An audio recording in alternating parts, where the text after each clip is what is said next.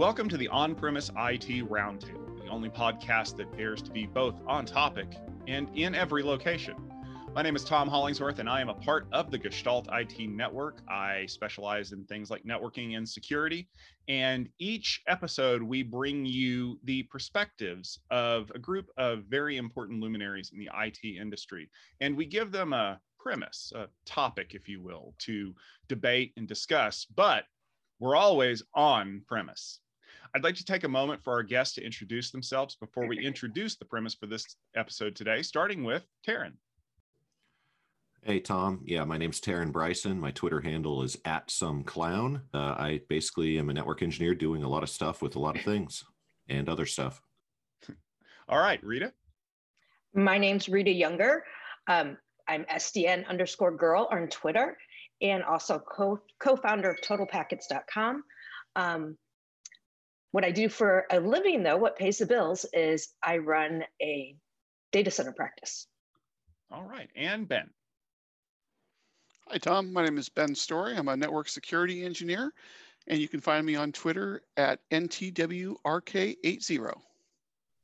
All right. Thank you all for joining us today. Let's jump into the premise for today's episode. I mentioned security in the opening. It's something that we have to deal with on a daily basis because, well, we need to stay safe. And one of the things that we've seen that happens quite frequently in the industry is that a piece of software that we use gets hacked. Maybe someone guesses a password, or in the event of something even larger, like we've seen with the SolarWinds breach from late 2020, there's more going on than meets the eye. But what happens after we've detected the breach? What happens when we figure out that something is amiss and we need to solve the problem? Do we shut everything down and take stock of what's going on? Or do we rip everything out and throw it all away and start over from scratch? I've seen both solutions, and I don't necessarily know that one is better than the other. So the premise for today's episode is, when we get hacked, do we have to rip it all out and throw it away? I'd like to actually start with Mr. Ben Story, because he's the one who brought this idea to us a little bit, and it's kind of related to the SolarWinds issues that we're starting to see. They're actually ongoing. Each week brings us a new twist in the tale.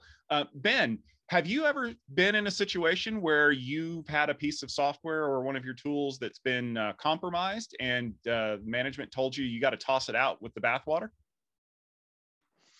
Actually, we definitely have. I mean, as a VAR, we are often asked by our customers, what do we do? What do we do? And we get different responses depending on their security postures. And it's been interesting because internally we debate between ourselves on, okay, do we tell them just to rip it out and replace it? Or do we tell them to shut it down, let's figure out what's going on? Or, what take do we go on? And with SolarWinds in particular, it's been quite contentious within our practice. We have like 2 or 3 of us that say, no, we can make this work.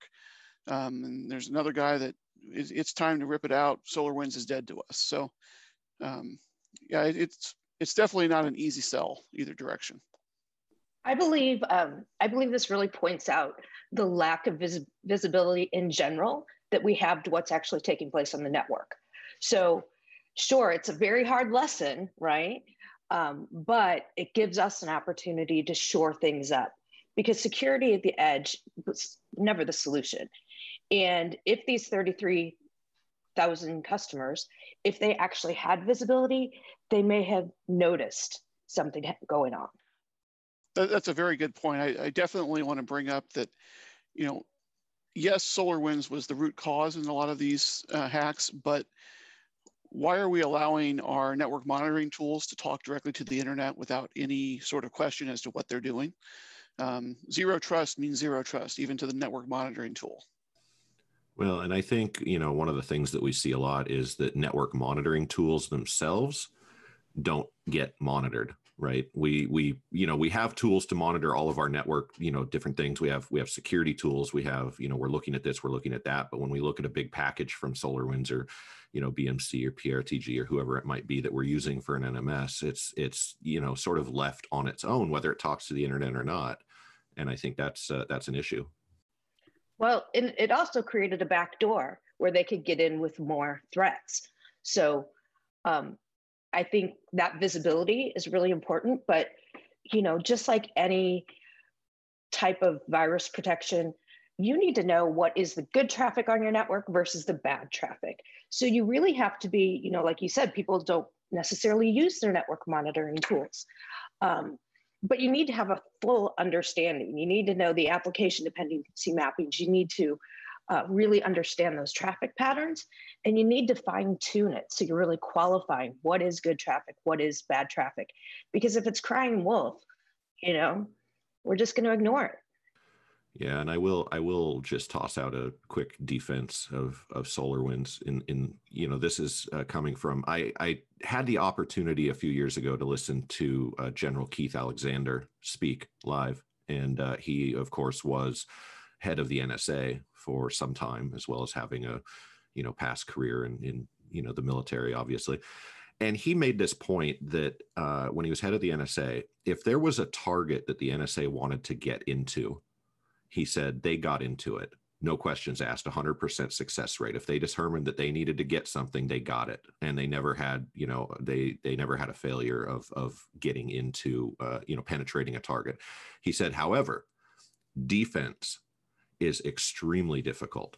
He said, even for an organization like the NSA or the US DOD or whatever in general, he said it's extremely difficult to block all threats. And I think so, the SolarWinds thing, it's like, sure, they're in the news, they got hacked. It's a big problem for a lot of people. But I think it's also, it could just as easily have been, any one of the other large software products that get used on our networks, day in, day out. I don't think it's a failure of SolarWinds, strictly speaking. I think they did some things that they shouldn't have, and probably were lax in certain areas. But I think, I think it points to the bigger issue of we're just not doing due diligence on our side, monitoring these tools. And I think that brings up an important point here, because when you think about it, we obviously are hyper focused on the SolarWinds hack because it is fresh in our minds. It's only a few months old as of this recording, but this is not the first time that software programs have been hacked, or that database information has been leaked, or really that anything has been compromised. And we're talking about the things that people know about. If you want to rewind the clock all the way back to 2013, when Edward Snowden released a lot of information about things that the NSA and other organizations were doing to backdoor products, to create weak elliptical curve technology for encryption that can be easily reversed. It's not just a question of can we get in? It's a question of we're going to get in to anything we want to get into. And if you're focused on one part of the equation, you're going to miss everything else. It's just like any magician. Don't look at what my left hand is doing. My right hand's doing all the work. It's misdirection. So by hyper focusing on certain tools and taking that stance of, if it gets hacked, we're going to rip it out, are we really just getting into a situation where not only are we not doing any more good than we did in the original harm, but worse yet, what if it's a situation where we specifically want you to install a tool that we know is easier to get into by breaking the harder tool in the first place? Yeah, that's a good point, Tom. And I think, my personal stance on the SolarWinds hack, by the way, is that I don't think you need to rip out SolarWinds at this point. I think that,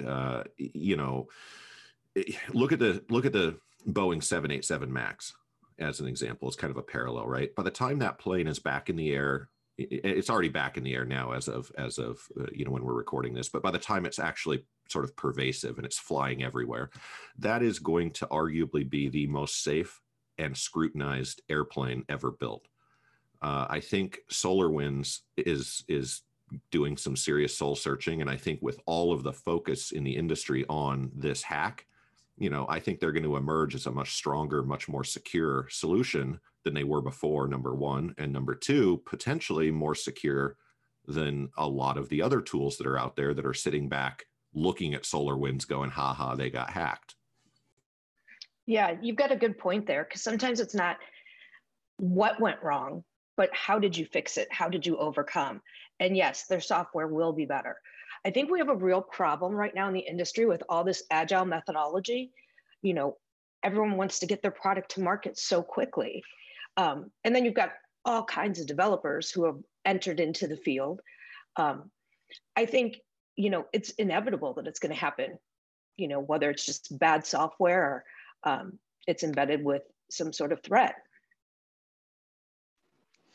Yeah, I definitely agree that the scrutiny that SolarWinds is getting from the industry is going to force them to put out a better product. I think we need to take that viewpoint from the very beginning of development, security first. And that's not always been the case. And SolarWinds is just as bad as any other company in taking a bunch of products that were developed independently and trying to jam them together. And the Frankensteins of the world that are running around in our software circles, that's where the problems are going to be. It's those interfaces, things that people don't think about anymore. Well, we haven't updated that for 20 years, but it's still there. You just know somebody is going to try it with another software. Now it's a challenge. Well, and you've got a couple different threat vectors, right? If you look at who's hacking who.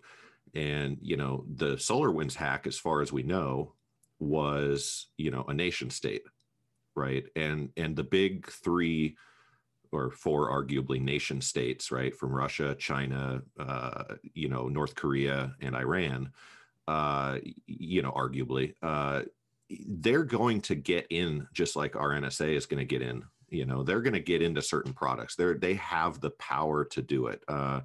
The individual hackers, the sort of folks that are going out there and trying to do ransomware and this, that, and the other, aren't as well funded. They get into things, but they're not as well funded. To hack something like a SolarWinds takes a very concerted, targeted effort. And that's what this was, right? So when you look at that, this one got discovered.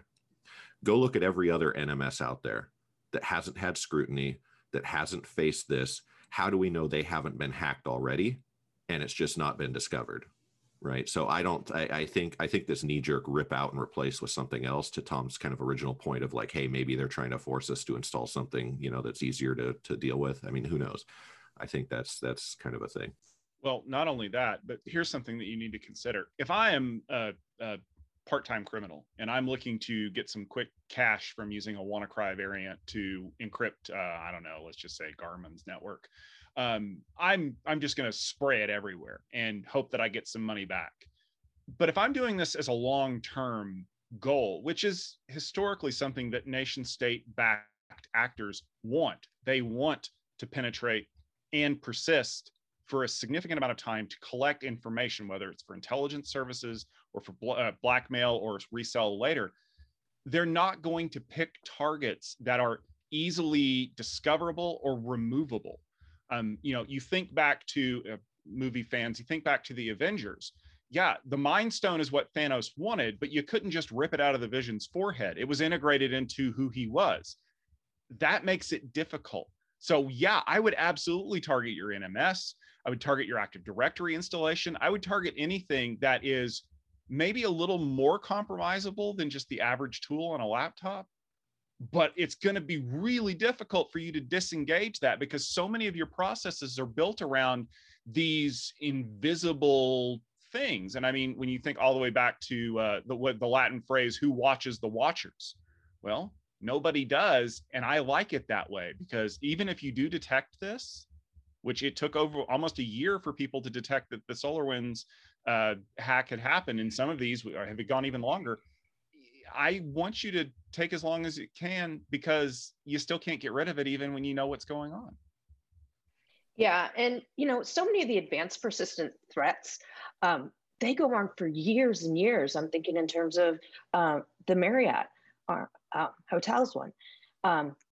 They go on for years and they are very difficult to detect because they're exfiltrating information bit by bit by bit. So it's not a big, it's not like they come in brute force and take everything, It's sort of like the old song from the 40s or 50s where the guy steals a car from the factory one part at a time, and it ends up being a 55, 56, 57. That's the hacker mindset now. They know they're going to make their payday, and the longer they stay in, the bigger that payday is going to be. So it's worth the persistence. It's worth, they're not looking for that big splash. They don't want to be on the news anymore.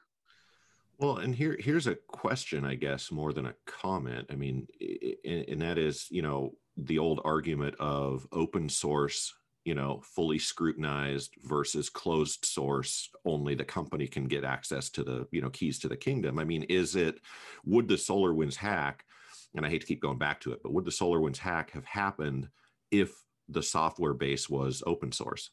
Because there's so much scrutiny. I mean, the first thing that happens with an open source product, besides it gets forked 5 times, is people start scrutinizing the code base. They look for weaknesses. They look for every possible buffer overflow and every possible exploitable avenue into that software, and then it gets fixed.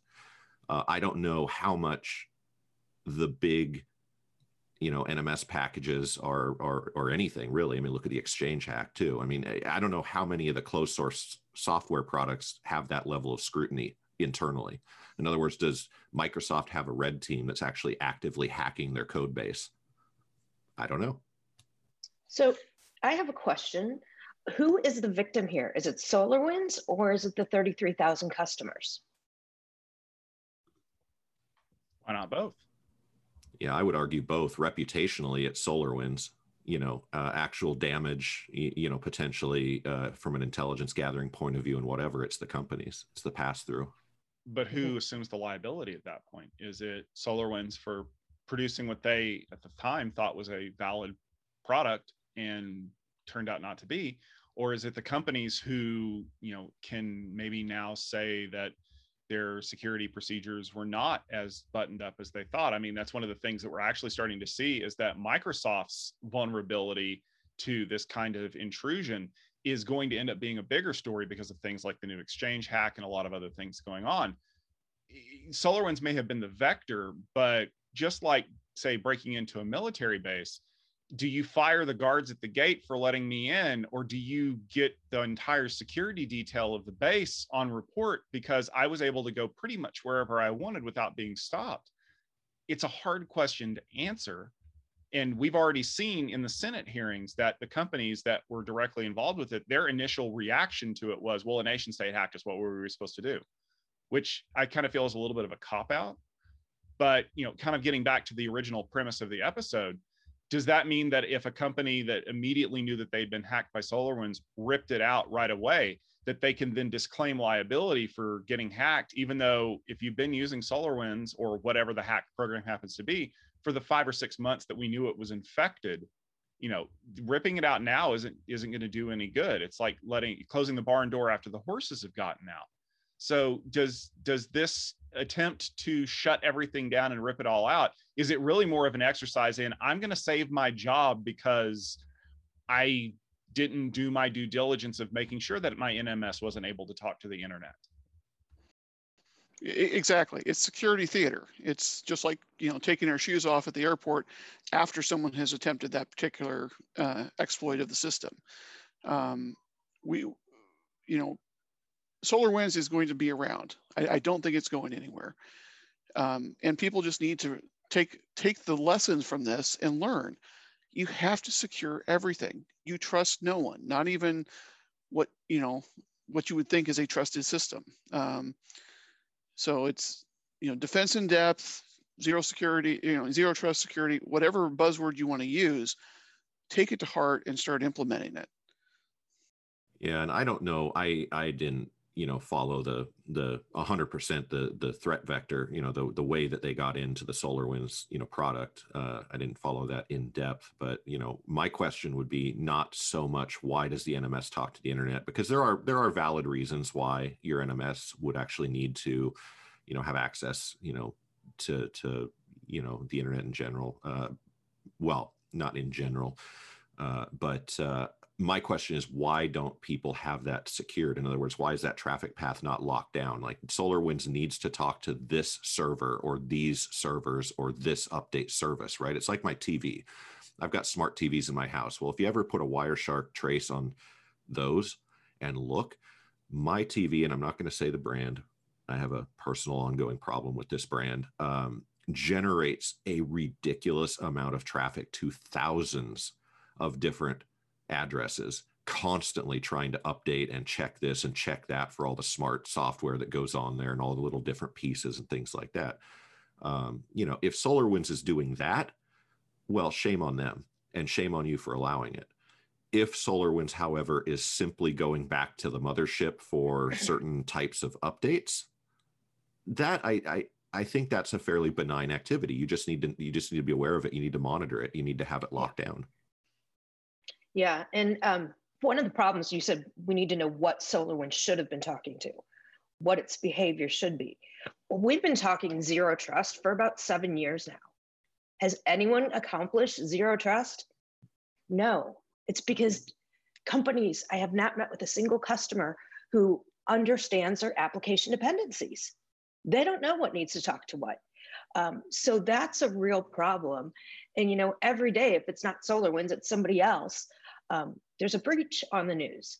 And so if I was the CISO, the first thing I would do is I would make sure I started moving into that zero trust model. Well, and the real question, Rita, not do the businesses know how their data is going around, but can the businesses ask their application developers, whether that be a SolarWinds, a Microsoft, what does your product actually need to function? And can they get the answer? Because I found more and more when you ask that question, the developers that wrote the software have no clue what that total system really needs to talk. Does it really need to talk on 500 ports between all 3 servers, or is it 1 port between 2 and then another one has to talk on somewhere else? And that is the hardest part about doing zero trust, is finding out what is actually legitimate, especially when you have something that maybe only talks once a quarter on that 1 port, but that's critical to the business. Well, and how many of us, we probably all of us have been around long enough to remember, all these products that used to have as part of their instructions for deployment, open this port range. Mm-hmm. And it was like, and it was thousands of ports. And that was the instructions, literally open all of these ports. Well, how many of those products still exist? How many products out there, still require you to have, wide open blast radius for, their traffic patterns? And a lot of times when you dig in and ask, they don't, nobody can tell you why that is. Nobody can tell you what's actually happening on any given port. We just need this port range opened, so that's a very large attack surface, and I would be highly suspicious of any product in today's world that still does that. But so many companies have their legacy systems still in place that, it really is going to be. I mean, there's so many different vendors out there that sell, ways to do your application dependency mapping. It's just to have a grasp on it. And it's very unfortunate. A lot of companies don't want to make that investment. Well, and to your point, Rita, I used to work for a defense contractor, and one of the rules that we had, that was part of just, part of the way things had to happen, was the products that we had developed, built, and sold to the military we had to have the original systems still up and operational for the lifetime of that product. So if we had a 30-year-old product that was still in service, this was in the nuclear industry, so it's not uncommon, we had to keep around all of these old like HPUX servers and different things long past the lifetime of those products because that was the rule. And that's not uncommon. So how do you secure those products? I mean, the first thing we did, obviously, was we took them off of being able to communicate outside of our network. But if somebody gets inside our network, or, we have somebody who's authorized to be on our network who's inside, so an insider threat, how do you secure those products? Right. And that's a problem because, it's easy to say we should all be using modern products that follow modern security paradigms, zero trust. We should have, this, that, and the other. But if we're relegated to using some of these older products still, that's tough. So I guess the biggest question then is, knowing that we have to deal with application developers who don't do a good job of documenting the code, or worse yet, pulling in pieces that they have no idea how it works. It just added a function that we needed. Knowing that we have environments that are completely full of dependencies that we can't remove and dependencies that are old and unable to be secured, because that particular product, the developer that wrote it retired, or that company went out of business, but we can't find something to replicate it. How do we push back and force companies to do better about security, to be more proactive about releasing security updates? How do we essentially vote with our dollar? Do we refuse to implement new things? Do we refuse to pay upkeep and maintenance? Is there a good answer, or are we just kind of stuck with the suck and we have to deal with what we have, and maybe next time we'll do a better job of planning it all out, but in reality we know that we're just going to buy whatever the updated version is because they're going to give us 40% off anyway? Yeah, we definitely need to get all companies, and to improve their security. And when there's something like SolarWinds, when something's big in the news, to me, that's a time to be talking to companies. When it's top of mind. I remember the pushback on disaster recovery, and then a year we had tons of floods, and so now everybody wanted to talk disaster recovery. So the visibility, I mean, it's a shame it happened, but the visibility, I think it's got a lot of people thinking. Yeah, unfortunately, I think you're right. The only way to get people talking and thinking secure is for them to be bit. We have, customers that have had massive ransomware attacks, and we've had, other types of threats, and suddenly their security budgets open wide open, and they get security people, they get all sorts of things. But up until that point, it was no, not going to happen, too expensive. We had one business owner who came to us after a major event and basically said, this threatened my business more than any fire, flood, or tornado could have ever done. And I prepare for all those things. I have contingency plans for what if my building disappears. I didn't have a contingency plan for what if my business, my data was gone and I couldn't get to it. And so, I think that type of testimonial among the business community will help. Yeah, and when you look at the average cost of a threat or a breach, is $3.8 million if it's a Fortune 1000 company. If you look at that, plus the time to clean it up, how it affects the stock market, it's a whole lot more than the 3.8 million. And so when someone's hesitant to spend maybe 200, 400,000 on a solution, they think it's too expensive. When they look at the big picture, what this actually cost, and no one's immune to it. Well, and the other thing too is what I've noticed anyway in the security world, just talking to a lot of different companies, is you've got companies buy into this, and it's their fault, and vendors promote it, and I blame them a little bit more. And that is, here's this product. This product is going to solve your security issues. Buy this product and deploy it. And what they don't do is they don't look at what you were talking about, Rita, which is a zero trust, or whatever methodology we want to talk about, right? They don't buy into a holistic approach to security. They buy into how much does it cost? Here's this thing I can buy. I check the box, we're secure. And that's, where some of these problems come from. I guarantee you a lot of these companies had we've got network monitoring, that box is checked. We've got a firewall, that box is checked, et cetera, right? And they don't actually look holistically at what needs to be done to truly secure the network. Yeah, just like, the IPS, IDS appliances, most people will just put them in detection mode because, as soon as they turn on prevention mode, then traffic that they don't understand quits talking because it gets stopped. So what do? They just throw it wide open, just leave it in detection mode, and then never pay attention to it.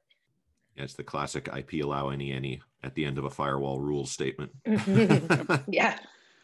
Well, and I think, Rita, that sort of mindset of not turning on IPS or something, it goes back to something that in my customer base, we're dealing with a lot of school districts and other government entities that don't have a lot of budget. Their IT guys are underfunded. They're not as well trained, and they're trying to deal with these very complex things that companies that are, Fortune 500 companies that are fully funded are struggling with, and then they're trying to deal with the same problems. And things like SolarWinds came up, and they're just like, oh, how do I even know if I was hacked? I don't. I can't afford to hire, somebody to come in and do the forensics. I can't. So I have to just assume I wasn't, or where do I sit? And I think maybe that's the point where we've reached, that a lot of it's going to come down to resource availability. Yes, if I had an infinite amount of money and an infinite amount of hours in the day to completely rip everything out and replace it with something that's perfectly architected by people with an infinite amount of resources, then we wouldn't be having this conversation. Everything would be 100% secure, and all of our employees would follow every regulation and guideline to the letter, and no one would ever hack us. But the reality is that resource contention is why we are where we are. We never have enough money. We never have enough time. And lack of time and lack of money leads to mistakes that are exploited by people with more time than they need to pull that in to get more money. And that's why we end up where we are. And then we have to make the hard choices. Do we sacrifice time and money shutting something down and rebuilding it from scratch?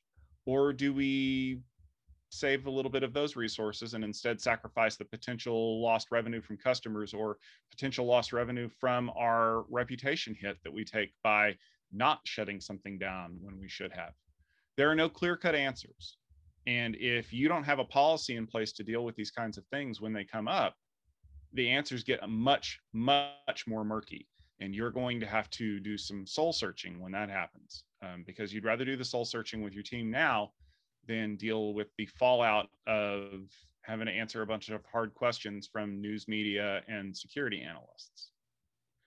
That should just about do it for this episode of the On-Premise IT Roundtable. I want to thank our guests for joining us today. If you are interested in more great premises like these, you can always check out our website at gestaltit.com/podcast, where you can find the latest episode. You can also subscribe in your favorite podcast application of choice. Just follow along in Apple Podcasts or any one of a number of applications, including iTunes. And if you do, make sure you leave us a review and a rating. Tell people why they should be listening to the On-Premise IT Roundtable, because that's how we grow the listener audience. And it's how we get great premises like the one that Ben Story came up with for this episode.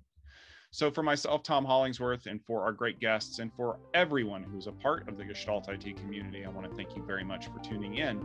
And please make sure to stay tuned for another great premise headed your way soon.